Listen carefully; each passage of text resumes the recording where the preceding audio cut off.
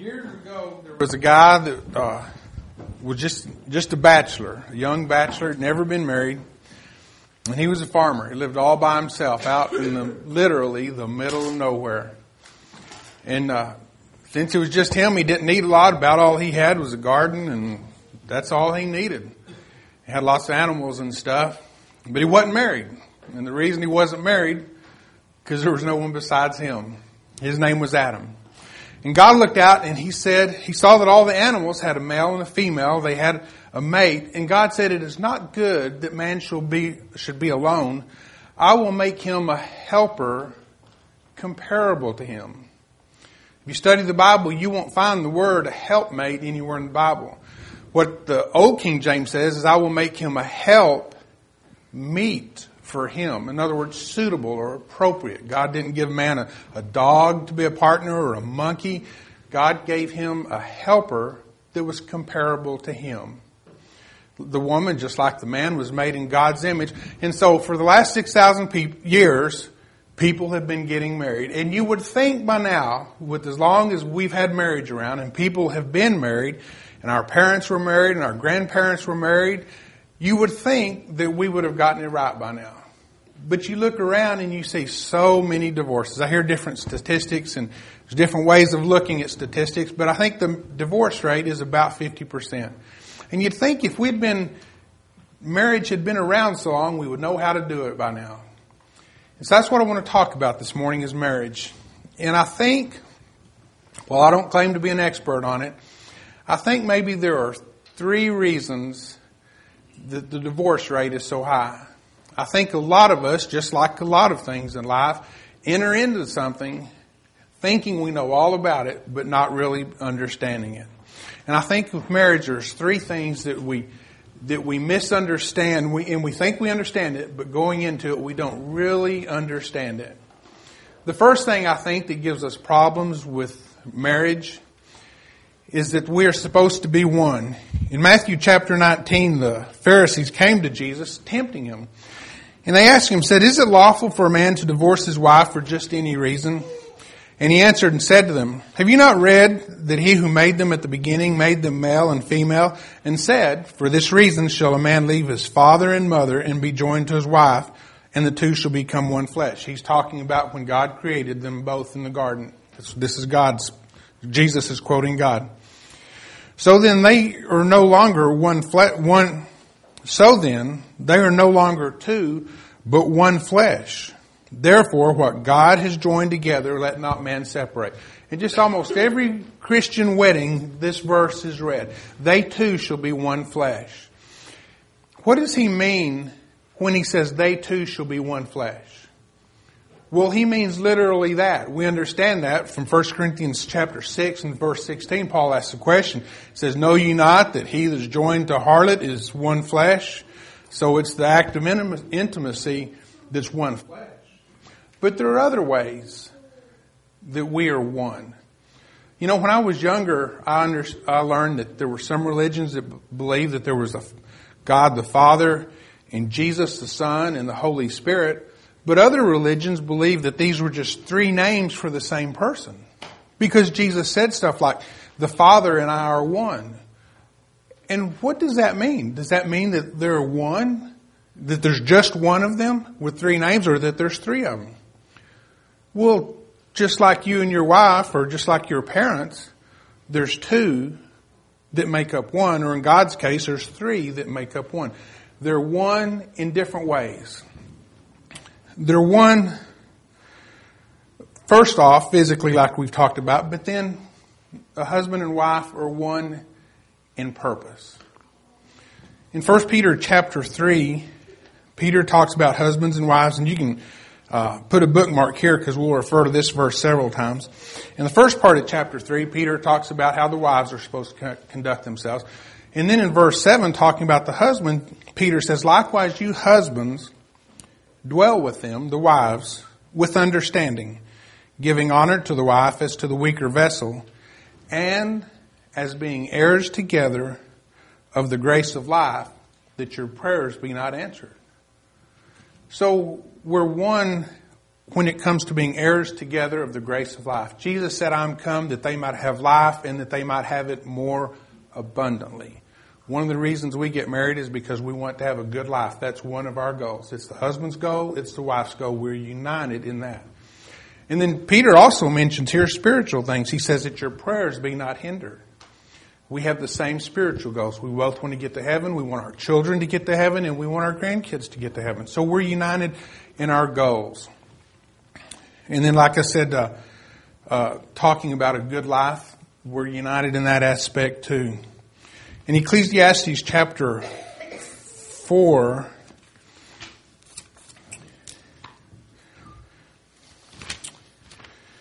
in verse 9, Solomon says, 2 are better than 1, because they have a good reward for their labor. For if they fall, one will lift up his companion. But woe to him who is alone when he falls, for he has no one to help him up.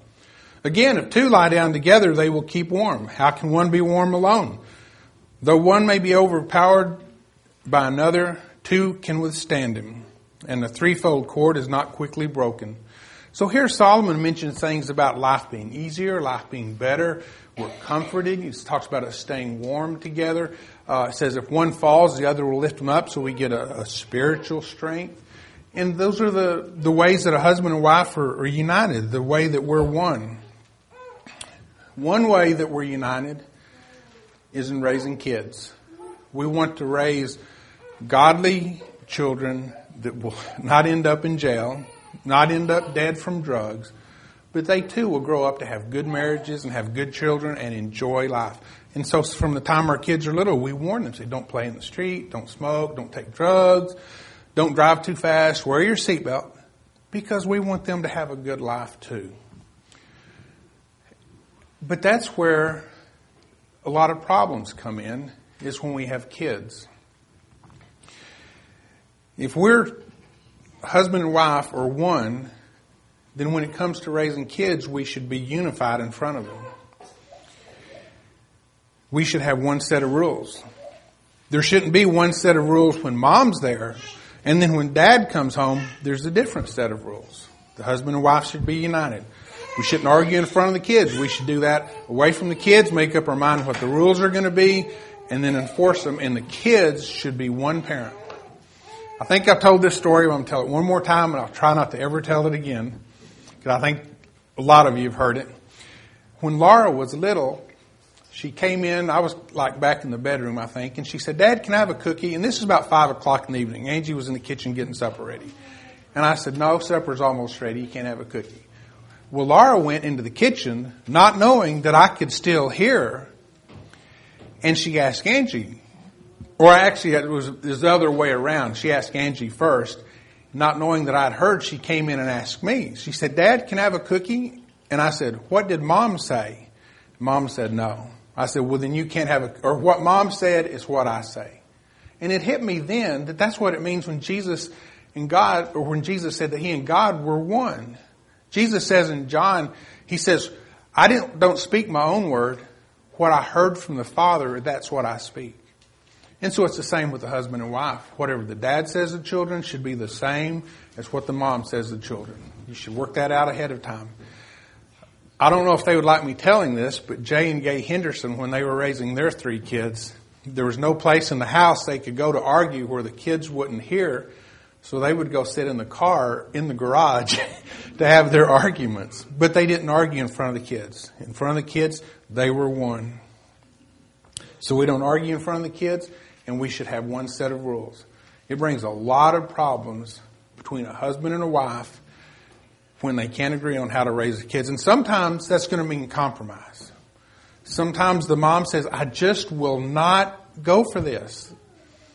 And that may be the time the dad says, okay, in his own mind, don't say this out loud, I think that's a dumb rule, but it's something I can live with.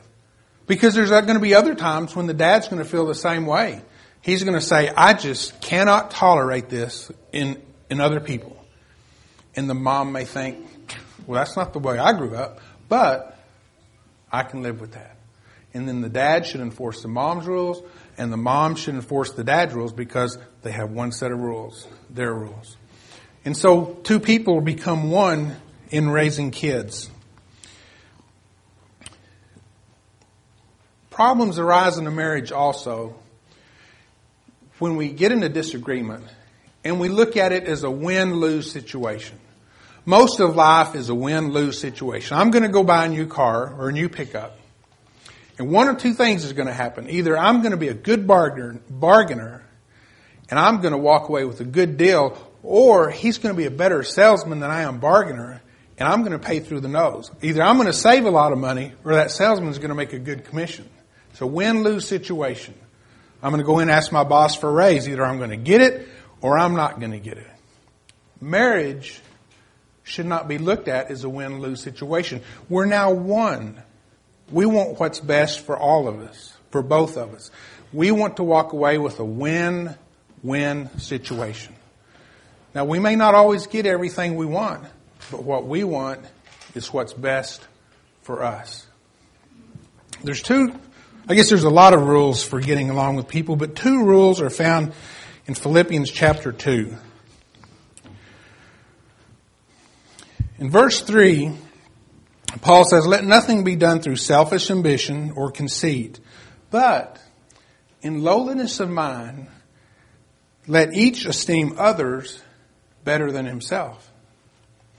And then right after that, he says, "Let each one of you look out not only for his own interests, but also for the interest of others."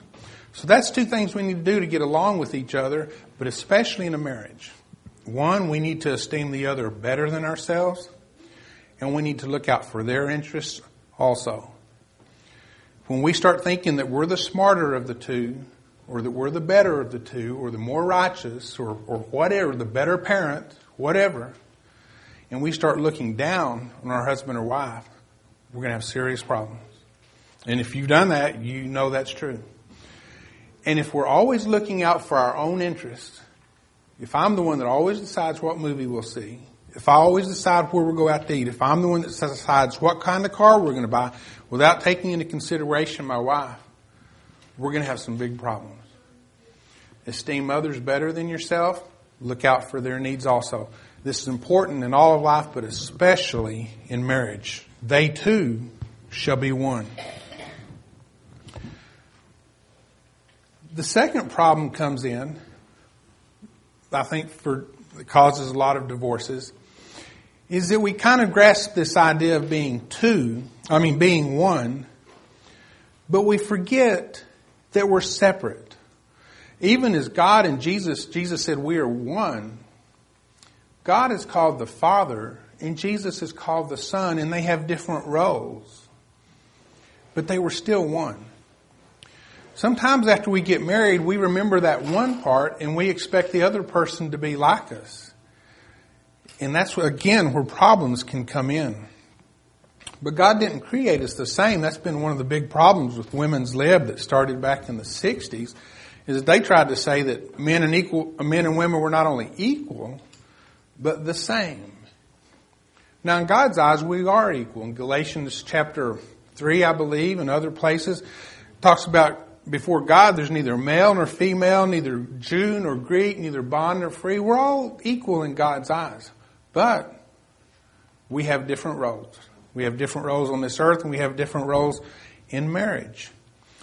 And like I said, we have problems when we start trying to make the other like us. We have different roles. 1 Corinthians 14 and 1 Timothy 2, Acts 7. Other places we learn that the men, according to God's plan, are supposed to be leaders in the church. When Paul wrote to Titus in chapter 2, he mentions that women are supposed to be keepers at home.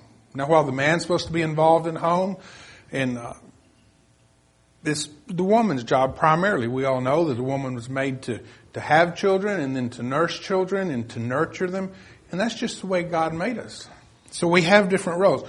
We're different physically. We read 1 Peter chapter 3 where it talks about giving honor to the wife as to the weaker vessel. What does that mean, weaker vessel? Does that mean that she's weaker emotionally and weaker mentally? And, we hear dumb blonde jokes. Is that what weaker means? No. What's a vessel? A vessel is something that you put something in. Our bodies contain our souls, The woman's soul is not weaker. She's not dumber. Her body is weaker. And that's why you don't see women playing in NFL football. They just can't compete. In any sports, you've got men's basketball and women's basketball, men's golf, women's golf, baseball and softball. And the women's liberals are just blind to reality. We all know and understand that. But we've got to remember that because Peter reminded us to give honor to our wives as to the weaker vessel, to not expect the same things.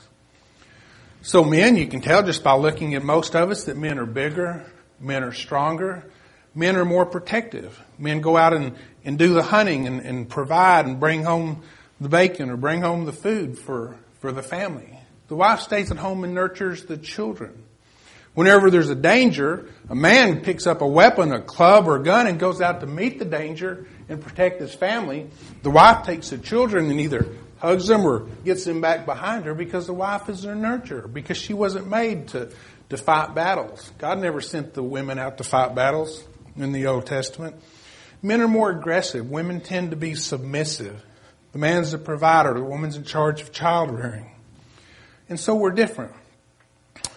And that's why opposites attract. If you look at your marriage or the marriage of people around you, you'll probably find, for example, that one man or that one person is very organized and the other is scatterbrained. Or you'll find that one is very quiet and solemn and doesn't say much and the other is really outgoing. In the life of the party, opposites attract. When we say opposites attract, we don't mean that a Jew marries a Catholic. We should have the same beliefs and the same goals in life. But then we're going to be attracted to someone that's opposite from us. Oh, I just love him. He's so organized and he's always on time. I just love that about him. So, I just love her. She's the life of the party. She always makes jokes. She just makes life so much better. And that's what attracts us to each other. But then, once we get married, reality sets in. And the things that attracted us to her start irritating us. So, she's the life of the party. She's so happy and carefree. And, she's just so much fun to be around. But then you get married and you find out she never puts stuff up. She doesn't keep the house clean because she's always out doing stuff and being with people. And so the thing that attracted you to her starts irritating you. She said, I love me so organized. He's good with money. He just brings so much order into my life. I just love that. And then after marriage, he's such a control freak. He won't give me any money. The budget is so tight. He's always telling me how to do things. We've got to remember that what attracted us to her or to him will probably end up later irritating us. And we shouldn't try to change that. That's what attracted us to them. In 1 Corinthians chapter 12, I don't think I'll read the whole thing. Paul compares the body or the church to a body. It says in verse 18, but now God has set the members, each one of them in the body just as he pleased. And like I said, comparing the church to a human body. If they were all one member, where would the body be? But now indeed there are many members, yet one body. And the eye cannot say to the hand, I have no need of you. Nor again the head to the feet, I have no need of you. And so he goes on to explain the differences, but how we all fit together and work together. And I see marriage like this. Where I've got weaknesses, Angie's got strengths. And where Angie's got weaknesses, I've got strengths. But it all fits in, like it says in Ecclesiastes, where it says two are better than one.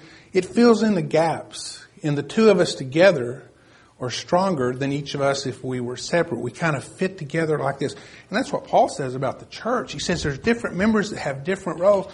And we don't need to say one to another, well, you're not as important as I am. Well, if that's true in the church, it's true in marriage also. We shouldn't let a root of bitterness spring up and then we start resenting our wife or our husband for their shortcomings. In Romans chapter 12 and verse 6, Paul says, having then gifts differing according to the grace that is given to us, let us use them. So rather than resenting your wife's shortcomings, the fact that she's scatterbrained or the fact that she's a neat freak or whatever, we need to learn to appreciate those things. And the fact that we're the opposite of that and she kind of takes care of that is a good thing. It's a positive. That's why it's not good that man should be alone. It's not good that a woman should be alone. James chapter 4 in verse 11, once bitterness sets in, then lots of problems happen in a marriage. James 4 and verse 11 says, do not speak evil one of another, brethren. He who speaks evil of a brother and judges his brother speaks evil of the law and judges the law. But if you judge the law, you're not a doer, but a judge. We shouldn't get to a point in our marriage where we're judging our spouse for their shortcomings. We need to remember that we're different, and that's why we were attracted to each other, because opposites attract. In our marriage, there's been a lot of good times and a lot of bad times. But I can tell you when things change dramatically, and this was probably 15 or 20 years into our marriage, it took a long time for me to learn this, is that I cannot change Angie. Now that sounds like a simple thing. You thought, well, duh. I mean, you should have known that from the beginning. But I finally learned I have a hard enough time just taking care of myself and controlling myself and overcoming my habits. And I can sure never change Angie. I can't change you. I can't change anybody. I can barely take care of myself. But we get to a point in a marriage sometimes where we start seeing the shortcomings and we start trying to change our spouse and help them to be as good as we are. And again, that brings in problems. There's a guy that wrote a book called Don't Sweat the Small Stuff. And it's all small stuff. And one of the things he talks about in this book is he says, don't try to weatherproof your marriage. What does that mean? Well, if you weatherproof a house, you go in and you make sure all the doors are shut well and that there's no air coming in, not around the top, the bottom, the sides. You put in double pane windows and you insulate around the windows, both inside and outside. You insulate the attic, and you just go through trying to fix all the air leaks so your house will be warm and toasty in the wintertime. It'll be just perfect. Whenever we start trying to fix our spouse and fix all their little problems, all their little shortcomings, and always correcting them, with women it's called nagging, but men can do that too. You're not going to have a warm, cozy marriage. You're going to have a very cold, bitter marriage. Don't try to weatherproof our marriage and weatherproof our spouse. I saw a deal on Facebook the other day. It says the worst thing you can do for someone who is trying to change is to keep bringing up their past. Again, we should appreciate our spouse for who they are. We should appreciate their strengths and overlook their weaknesses. The best thing we can do for anybody, but especially for our wife or our husband, is let's go there. 1 Peter chapter 3 again.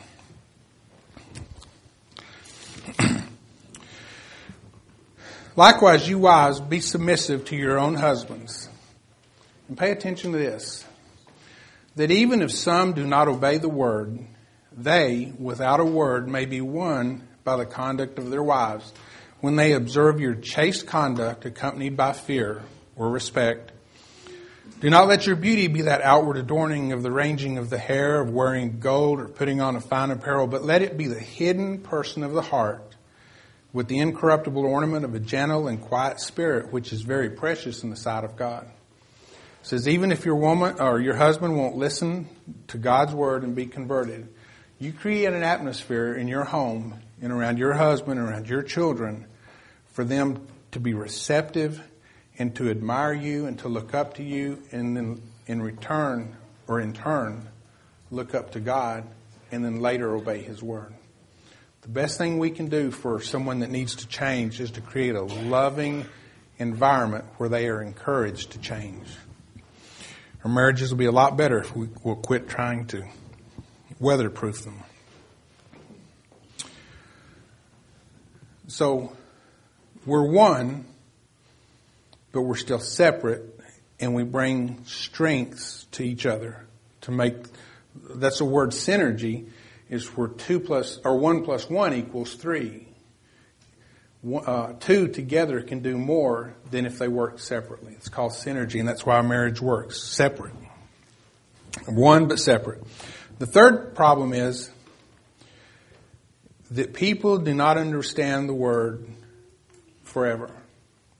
Going back to Matthew chapter 19, where the Pharisees came to Jesus, tempting them, Jesus said, therefore, what God has put together, let not man put asunder.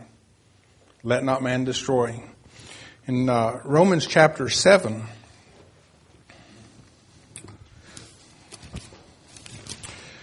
Paul says in verse 1, do you not know, brethren, for I speak to those who know the law, that the law has dominion over a man as long as he lives? For the woman who has a husband is bound by the law to her husband as long as he lives. And if the husband dies, she's released from the law of her husband. So then, if while her husband lives, she marries another man, she will be called an adulteress.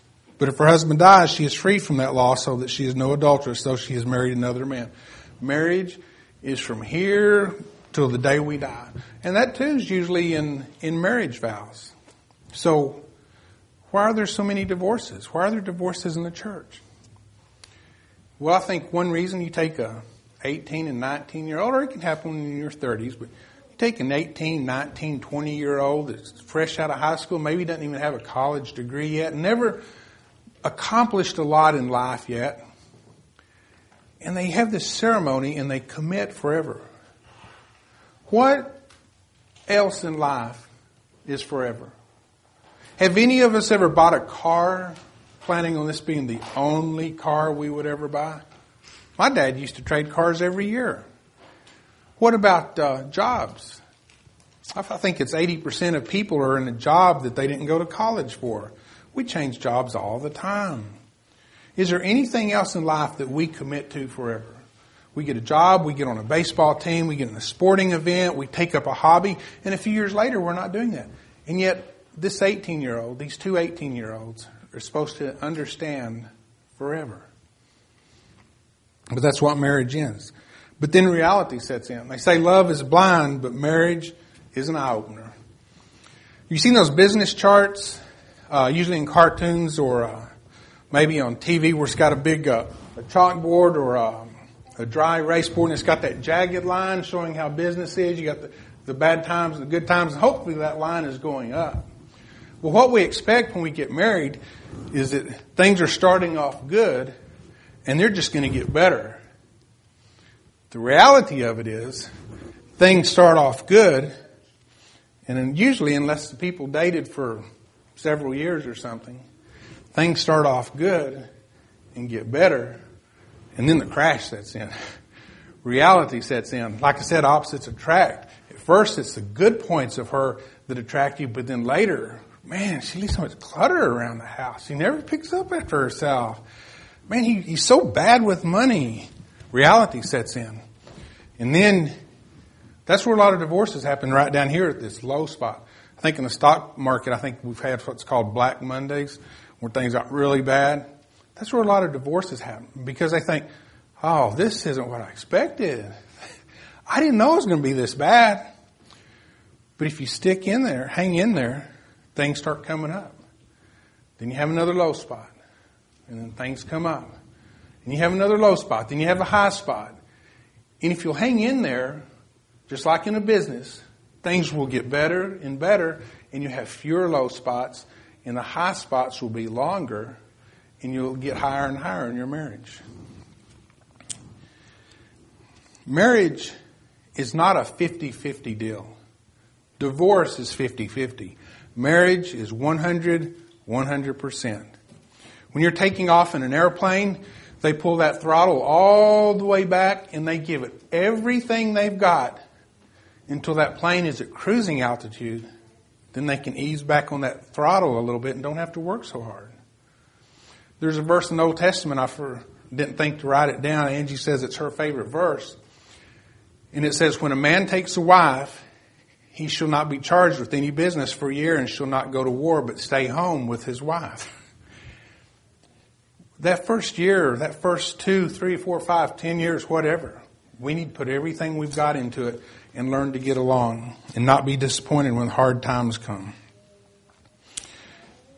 I said that people have never committed to anything forever. Someone was telling me recently that one of my pool customers, I had a pool customer and he sold the house, and I continue to do the pool for the new customers. The day after they signed the papers, a $450 motor went out.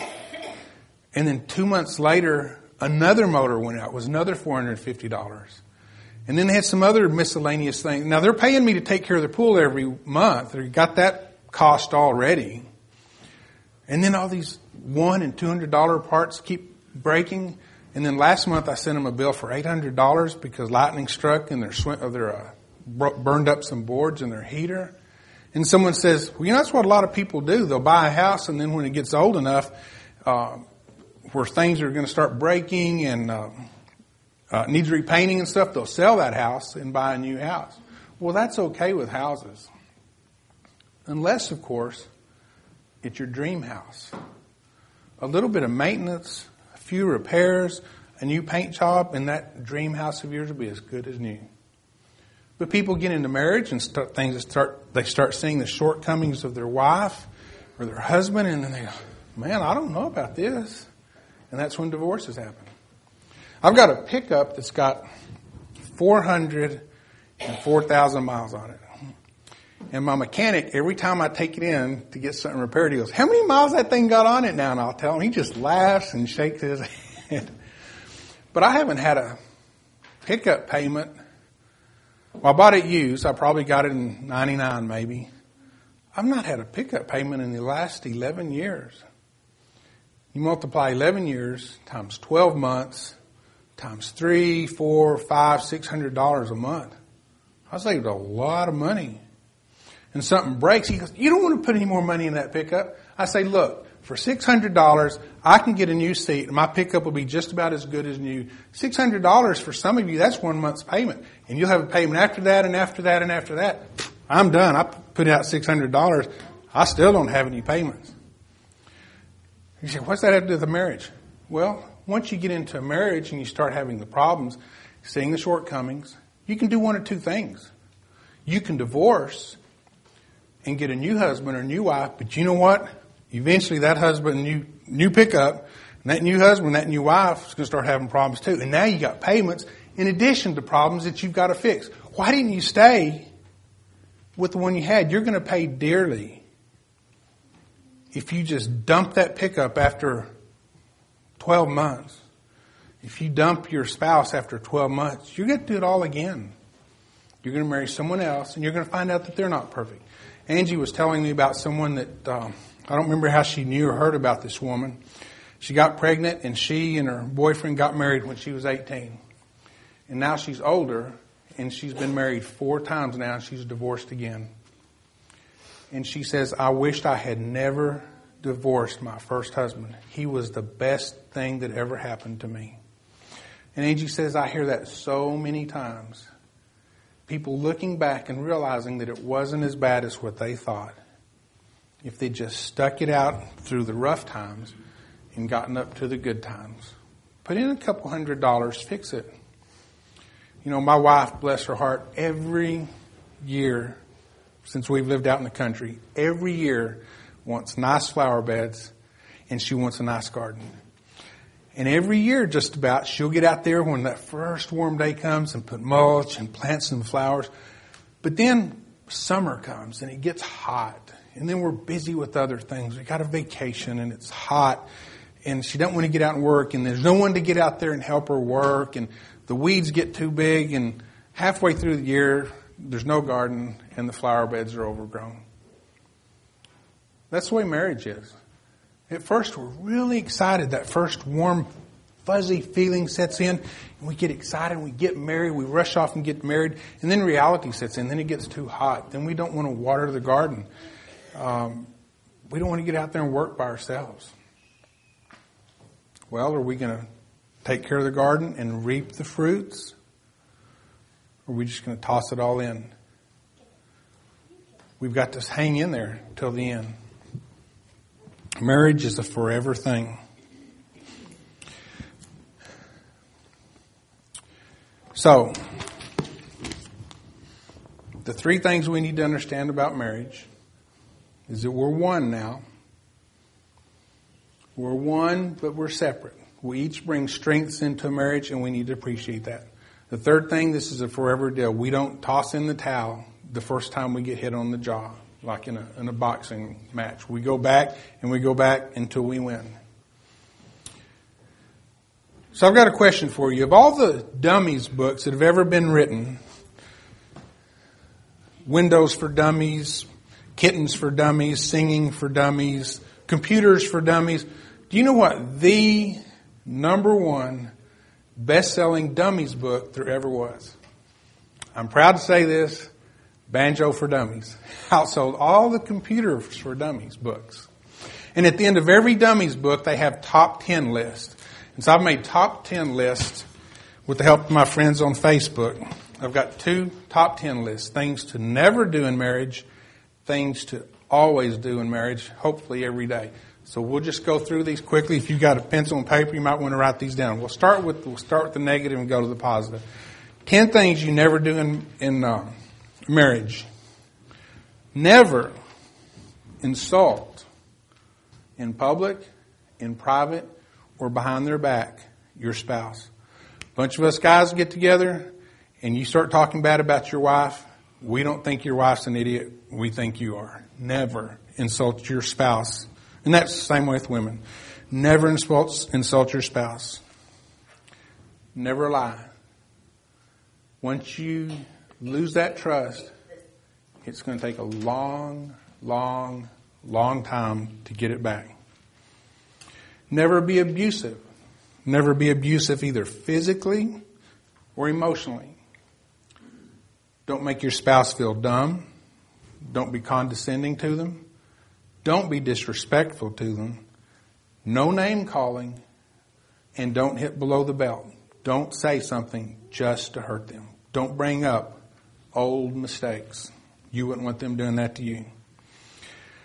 Well, that's number 4. Never bring up past mistakes. Number 5. Never withhold physical intimacy. See 1 Corinthians chapter 7 and verse 5. Never be rude. Peter said in his first letter, chapter 3 and verse 8, be courteous. If I'm supposed to be courteous to you, if we're courteous to our boss, if we're courteous to the man on the street, we should be courteous to our spouse. Never put a stumbling block in their way. I was reading a book the other day. This couple had been married a couple of years, and her birthday was coming up. And as she got these birthday cards in the mail, she would hide them from her husband to see if he would remember on his own. Well, he forgot. And she reminded him that night. Did that make their marriage stronger or weaker? He should have remembered. She shouldn't have put a stumbling block in his way. We already talked about don't try to weatherproof your marriage. Don't try to make it perfect. Never go to bed angry. At least, if you can't fix the problem that night, at least come to compromise. End your argument with an I love you. And from Karen Springer, don't take for granted that they'll always be there. For those of you that don't know Karen Springer, she lost her husband a couple years ago to cancer. Now the top 10 to-do list. Number 1 is put God first. If you put God first, your husband or your wife will be very happy with you. Compliment them all the time. Be interested in other person's interests. If you make fun of your husband's hobbies, or you make fun of the things that your wife likes, you're making fun of your husband or wife. Don't do that. Be interested in what they're interested in. Just like when you come home and tell them about your day, you want them to be interested in you. Go to bed together. Number 5, be united in front of the kids. Hold hands, touch, hug. I remember one of Bud Jones' lessons, he talks about a soft touch. It means a lot. Go on a date every week. Talk positive about your spouse to other people and to your children. Have you ever badmouthed someone and then 5 seconds later they walk in the room? Man, you just feel so... They didn't hear you, but you feel so uncomfortable knowing that you said that and here you are around them. Talk positive about your husband or wife. 1 Peter chapter 3 and verse 8, we already talked about be courteous. And number 10, say I love you. There's a man in the church that never tells his wife, I love you. And his explanation is, he said, we didn't grow up in an affectionate family. Well, you know what? That's a poor excuse. Most of us did grow up in an affectionate family. And we should want a warm, loving family. Tell your wife, tell your husband, I love you. It means a lot to hear those words. You know, I talked about banjo for dummies. I've learned from being a musician, or trying to be a musician the last few years, that if you want to learn to play the banjo, you're going to have to, I'm closing now, so if you're getting bored. If you're going to learn to play the banjo and get good at it, there's a lot of people that buy guitars and banjos and clarinets that just end up in the closet and they can't play. If you want to get good at something, an instrument, you're going to have to practice every day, and you're going to have to work on it. Not just pick it up and play it. You're going to have to practice, work at it. You're going to have to get instruction or lessons. You can either pay someone, go every week and get lessons. You can read books. You can watch YouTube videos. When you're just sitting around playing, you go, how did you do that? I've never seen anyone do that. And someone can explain it to you. Somehow or another, you're going to have to get lessons to get good at playing the banjo or guitar. You're going to have to be around other people that are good banjo players, so it will motivate you, so it will inspire you, so that you can see that it can be done. It's not impossible. He did it, and he's only been playing for 3 years. You got to be around other good people. You got to read books and videos and stuff like that. And it's the same with your marriage. If you just enter into it expecting to be easy breezy, you're going to hit bottom. You got to work at it. You got to be around others. You got to get advice. You got to study. You got to put everything you've got into it, and then one day you'll be a good banjo player. Eventually your marriage will be good. It always seems impossible until it's done. Winston Churchill was invited to give a commencement speech to college. And the story goes, he got up and he looked out at the audience, and he I think he had a gruff voice. He was English. He said, never give up. And he just looked at the people. And he said, never give up. And he said a third time, he said, never give up. And he walked off the stage. So my advice to you this morning with your marriage is never give up. Let's sing the song of invitation.